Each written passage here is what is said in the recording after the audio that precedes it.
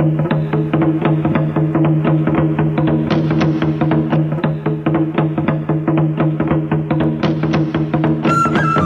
evening and welcome to South Sudan in Focus on the Voice of America.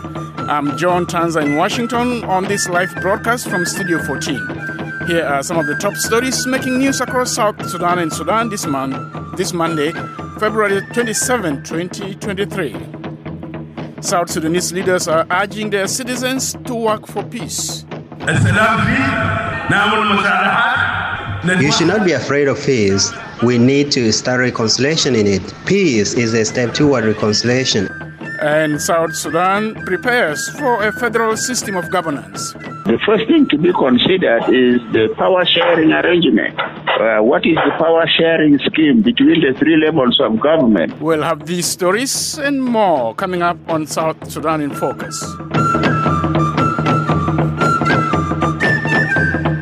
South Sudan's President Salva Kiir and First Vice President Riek Machar say the time for war is over and urge all South Sudanese to forgive one another and work towards peace.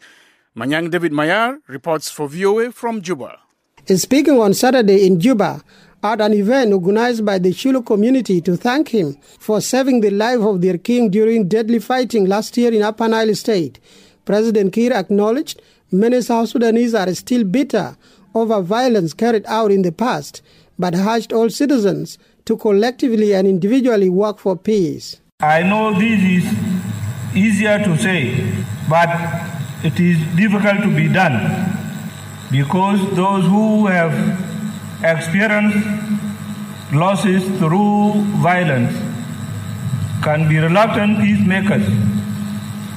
This is because at times the spirit of revenge overtakes the desire for peace, and in such a situation, to be a peacemaker requires immense courage.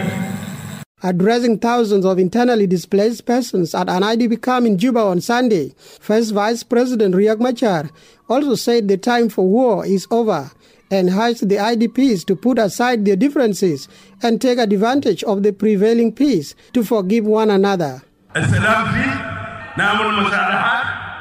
should not be afraid of peace. We need to start reconciliation in it. Peace is a step toward reconciliation. Again, reconciliation cannot be done by people who did not fight. It is done by the people who fought and agree for a way forward.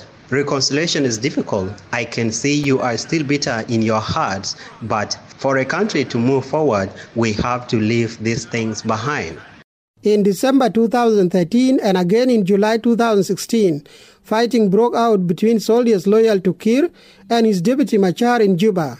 Hundreds of people were killed. The violence forced thousands to flee their homes and seek safety at UN-run protection of civilian sites in Juba and other parts of the country. In August 2018, President Kiir, Machar and other political leaders signed a revitalized peace deal which ended the civil war and reinstated Machar as first vice president in a reconstituted transitional government of national unity. Machar told IDPs that although many bad things happened during the 5-year-long war, they should let go of the past and work for peace. Peace has come. We should reconcile with each other and unite together so that we can start a new life. 10 years in POC, life is not good. And if we see you staying there, we all don't feel good. We all don't feel good. That's why we want to see you have opportunities like others. If you are a business person, go and start a business. If you have been engaged in farming, go and farm. We don't want to see this difficult life in POC to continue. Many IDPs have said they cannot go back because their homes have been occupied by others. Some widows whose husbands were killed during the fighting say they have no savings or property to restart their lives. Speaking at the same event as President Kiir, Kongo Dak Padiet, king of the Sholo Kingdom in Upper Nile State, who was displaced from his palace in Fashoda after recent deadly fighting there, also called on South Sudanese to embrace peace. We all need peace. When there is no peace, it means you are not a person. It is either you die, or your children will die, or your wife will die. But why? If there is a way to pray to God, like for camp, for peace to be here in South Sudan, don't we have a role to play? We should help in restoring peace. King Doug says the search for peace is a collective responsibility of all South Sudanese, not just the country's leaders. For VOA News, I'm Anyang David Mayer in Juba. Still in Juba, some lawmakers in South Sudan's Transitional National Legislative Assembly are welcoming a move to adopt a federal system of governance in South Sudan. Abraham Biar Deng Rit, a lawmaker representing Bor County in the assembly, says federalism promotes political participation and helps to avoid conflict. For VOA News, Dengai Deng reports from Bor.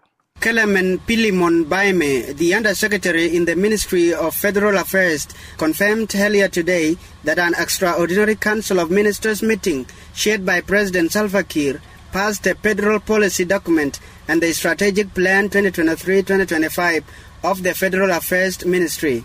Baime did not comment further because he was feeling unwell. National MP Richard K. Muller, who represents Mundri County of Western Equatoria State, says the federalist system of governance has been a long-time demand of the people. He says officials should ensure that the new constitution-making process focuses on federalism. The first thing to be considered is the power sharing arrangement.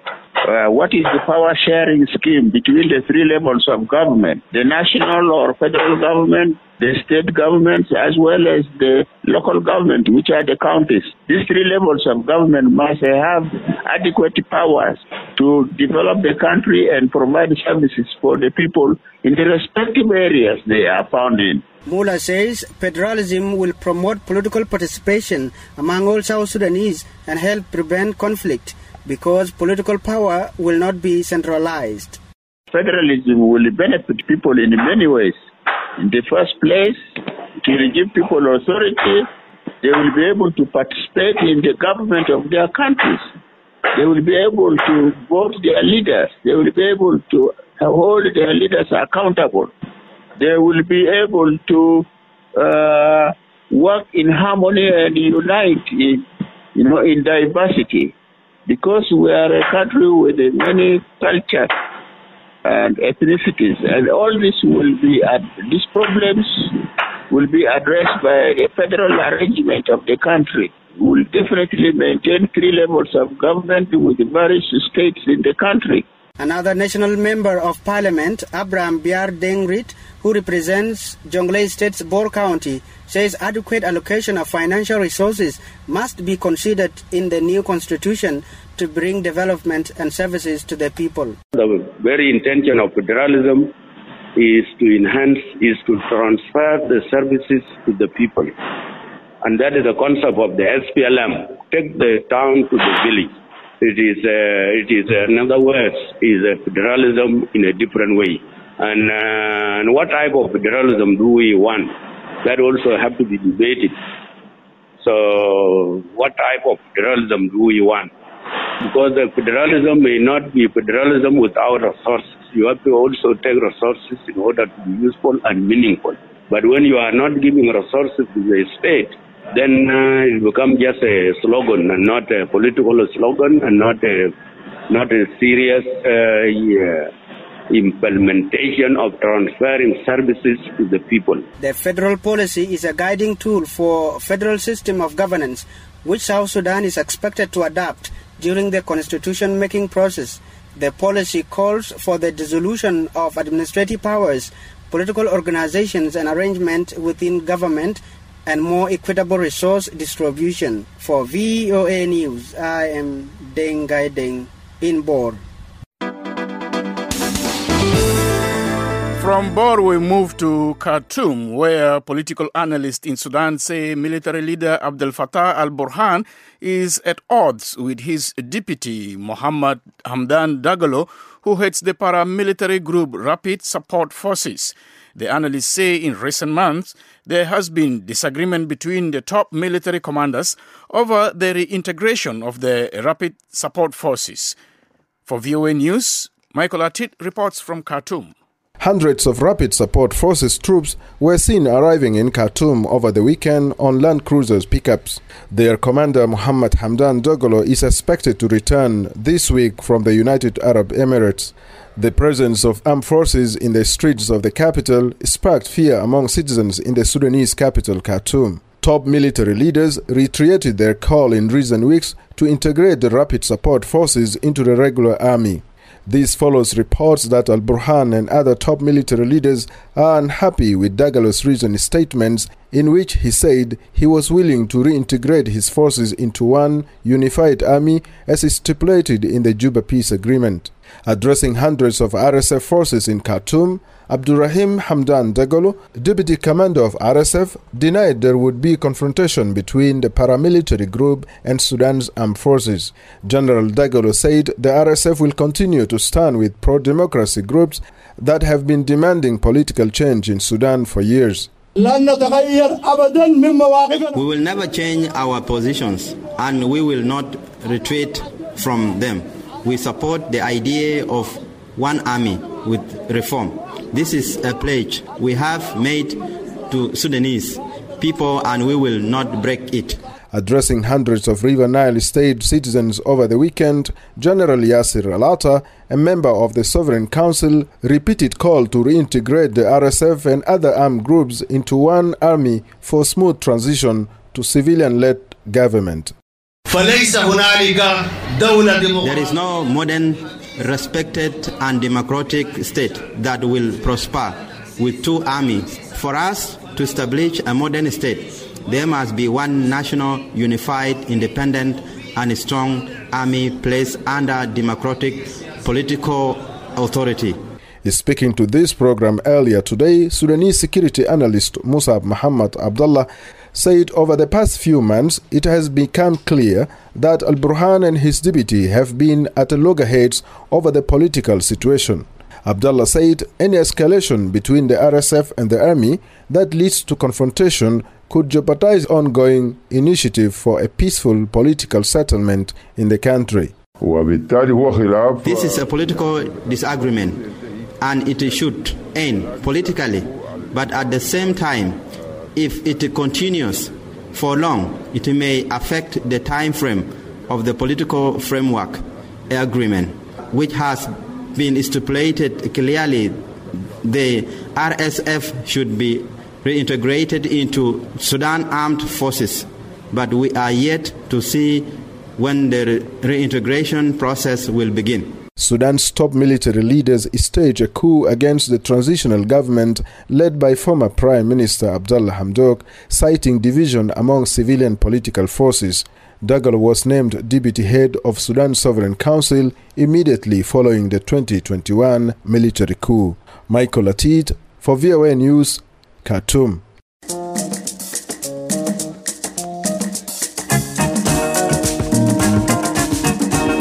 You are tuned to South Sudan in Focus from the Voice of America. Coming up, Sudan's economy experiences shocks. Find out more after this break. South Sudan in Focus is now on WhatsApp. Send us a message on +1 202 630 8011. Tell us what's happening in your area or give us your feedback on the stories you hear on South Sudan in Focus.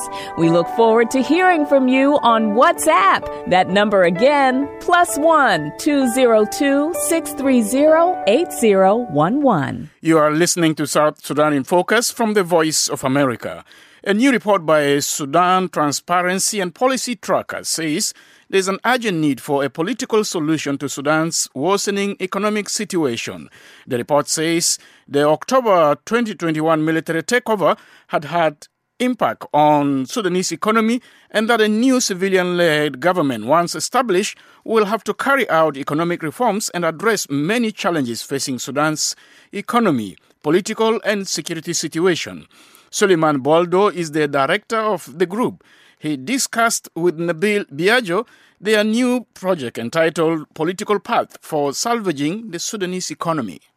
We were alarmed at the think tank about the degradation of the national economy, which appears to stand still due to stagnation, due to high cost of living that is making life very difficult for the population, and as a result of high government taxes and fees that are, being increased under the regime of the coup d'etat of 21st of October 2021, which prevails until today. The paper is prepared with the perspective that there is a political process that might lead to a new civilian executive, and whose top priority should definitely be addressing the deteriorating security, addressing the deteriorating national economy, and restoring the rule of law in the country. It will be a very challenging task. In the paper, you talk about the need for a political solution to Sudan's economic crisis. There is a process currently going on to reach a consensus on a civilian authority in Sudan, with the army promising to exit power. What do you make of this political process that's underway, and what needs to be done further? The political process, of course, occurred because the military who staged this coup in 2021, October, didn't have a plan on addressing the economic woes of the country or for restoring law and order or the legitimacy of the state and its control over its own resources. That is why we thought that the ongoing political process in which the military already undertook in a framework agreement, yet to be finalized in a final agreement, they undertook to take themselves out of the political life and any role in running the day-to-day politics of the country. Your report describes in detail the impact of the October military coup on Sudan's economy and calls it catastrophic. Can you highlight the main consequences of the coup to the Sudanese economy? The Sudan Transparency and Policy Tracker expert researchers have established that Sudan has lost some 4.6 billion in foreign aid as a direct result of the October 25th, 2021 coup d'etat. And this includes nearly 2.6 billion from the World Bank meant for projects in agriculture, irrigation, energy, and health, as well as about 580 million allocated by foreign donors for the Sudan Family Support Program. So that's a very onerous cost. On top of that, in June 2022, the Paris Club of major creditors countries in Sudan, who among them have a high percentage of Sudan foreign debt, also announced that they were suspending the debt in reaction to the coup d'etat. Now, the economic reform program that was launched under the previous civilian government, these reforms were, of course, totally derailed, and therefore all the commitments, all the reforms that were agreed to with the international financial institutions basically were thrown off track as of the end of last year, 2022. That's Suleiman Baldo, Director of Sudan Transparency and Policy Tracker. He spoke with Nabil Biagio from the Sudanese capital, Khartoum, last week. U.S. First Lady Jill Biden has concluded her visit to Africa. Political analyst Pearl Matibe has been closely following the trip. Recaps for us the First Lady's two-nation tour. So, as you may recall, she was invited by the First Lady, Madame Monica Gango, the First Lady of the Republic of Namibia. So, on one thing that she did do while she was in Namibia is on February 24th, last Friday, at the Namibia University of Science and Technology in Windhoek, Namibia, she delivered some remarks. Her speech was focused on democracy. She reiterated that, quote, "You are the keepers of democracy." She called on the first generation of Namibians to pick up the mantle from their ancestors. And she said, to quote, to defend and protect and to grow their democracy. She wanted them, she was calling and urging them to build on the foundation of the democracy, and she's lifting up those voices that have gone unheard, particularly women and girls, people living on the margins of society, or those vulnerable to abuse. And how was she intending for them to do that? She told them, she said, quote, by exercising our right to disagree and dissent, speaking up when we see injustice, and supporting leaders who listen to our concerns, and becoming those leaders when we hear the call. She referred to one young man that she met there named Moses. He's a young man aged 17. And one word about what that young boy told her kind of had some rapport with her, and that word is potential, that there is potential in Namibia, that there is potential. This visit by the First Lady echoes what her husband had been saying at the U.S.-Africa Leaders Summit. You know, this visit is one thing that the Biden-Harris administration has been reiterating. They want to show that her husband, the President Joseph Biden, is following through on the promises that he made to African leaders, that he was going to be sending senior, high-ranking officials from his administration to visit Namibia. And as we have seen, Secretary Yellen had been there in January, the permanent representative to the United Nations, Linda Thomas-Greenfield, had been, and now we've seen the First Lady. There's more to come, at least 2 more very high-ranking individuals from the executive branch, and that is going to be the Secretary of Defense, Lloyd Austin, as well as Vice President Kamala Harris, is also intended to come to Africa before the president himself visits the continent. Then she moves over to Kenya, and some areas of the Horn of Africa have endured 5 consecutive failed rainy seasons. And she actually visited drought-affected communities in Kenya and appealed for wealthy nations to give more as the Horn of Africa suffers its driest conditions in decades. Could you expound on that? Absolutely. So in Kenya, her counterpart, which is the First Lady of the Republic of Kenya, Mrs. Rachel Ruto, was key to this visit, right? This was not the First Lady's first visit to Kenya. In fact, this was her third visit to Kenya. One thing that she did say in her speech, I just want to mention, is, I'll just quote, she said, we cannot be the only ones. We have to have our countries join us, other countries join us in this global effort to help these people of the region.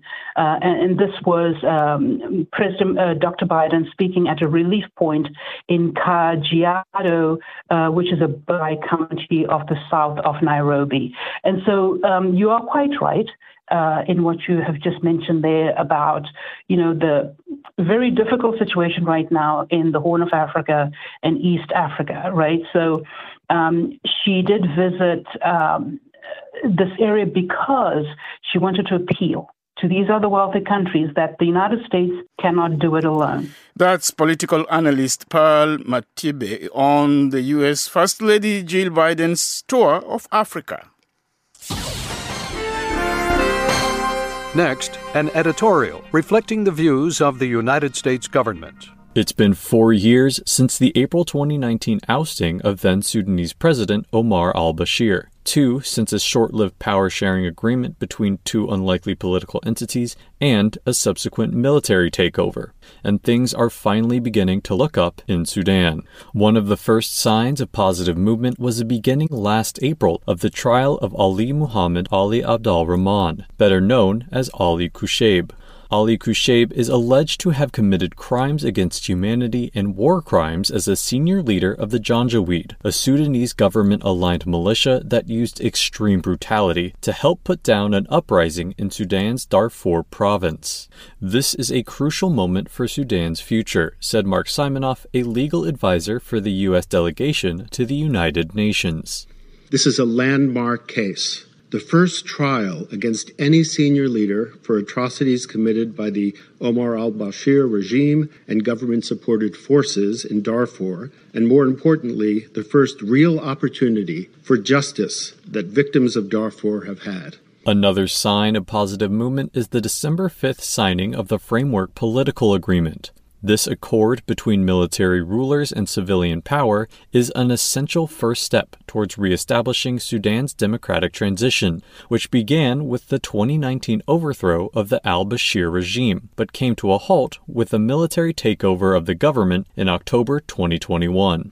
This agreement and the recent launch of Phase 2 dialogues on outstanding issues are promising steps towards establishment of a final agreement to form a civilian government. The fact that these negotiations have happened at all is a testament to the Sudanese women, men, and youth who have persistently and courageously taken to the streets to demand their rights and to call for civilian rule, despite facing violence at the hands of Sudanese security forces.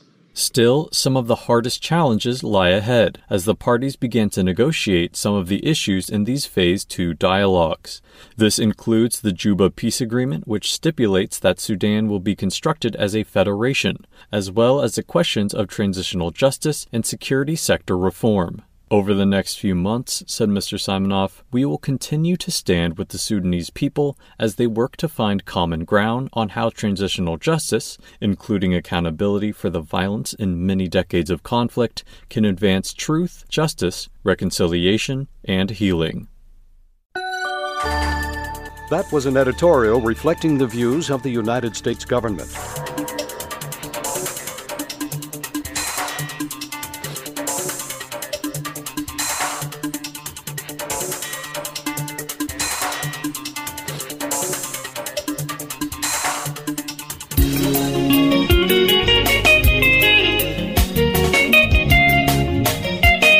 That's all we prepared for you this Monday. We now leave you with Tele di Musica with the song My Congo Choma, means I'm alone.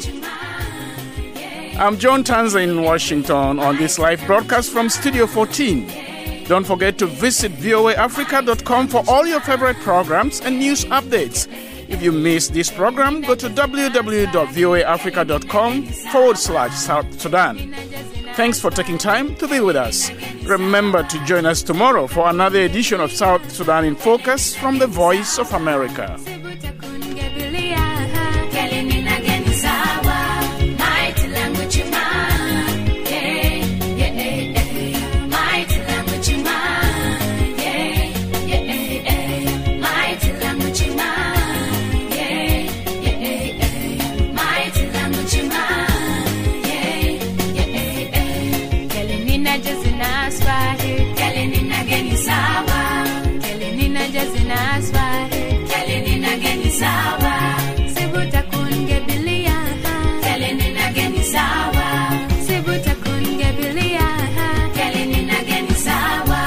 Sani kangu bani mama, maiki langu chuma.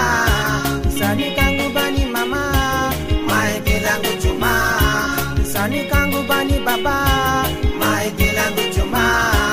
Sani kangu bani baba, maiki langu chuma. Yamoto munumako, maiki langu chuma. Yamoto munumako, maiki langu chuma. Karoto munumako, maiki langu chuma. Umoto munumako, maiki langu chuma. Bakumoto munumako, maiki langu chuma.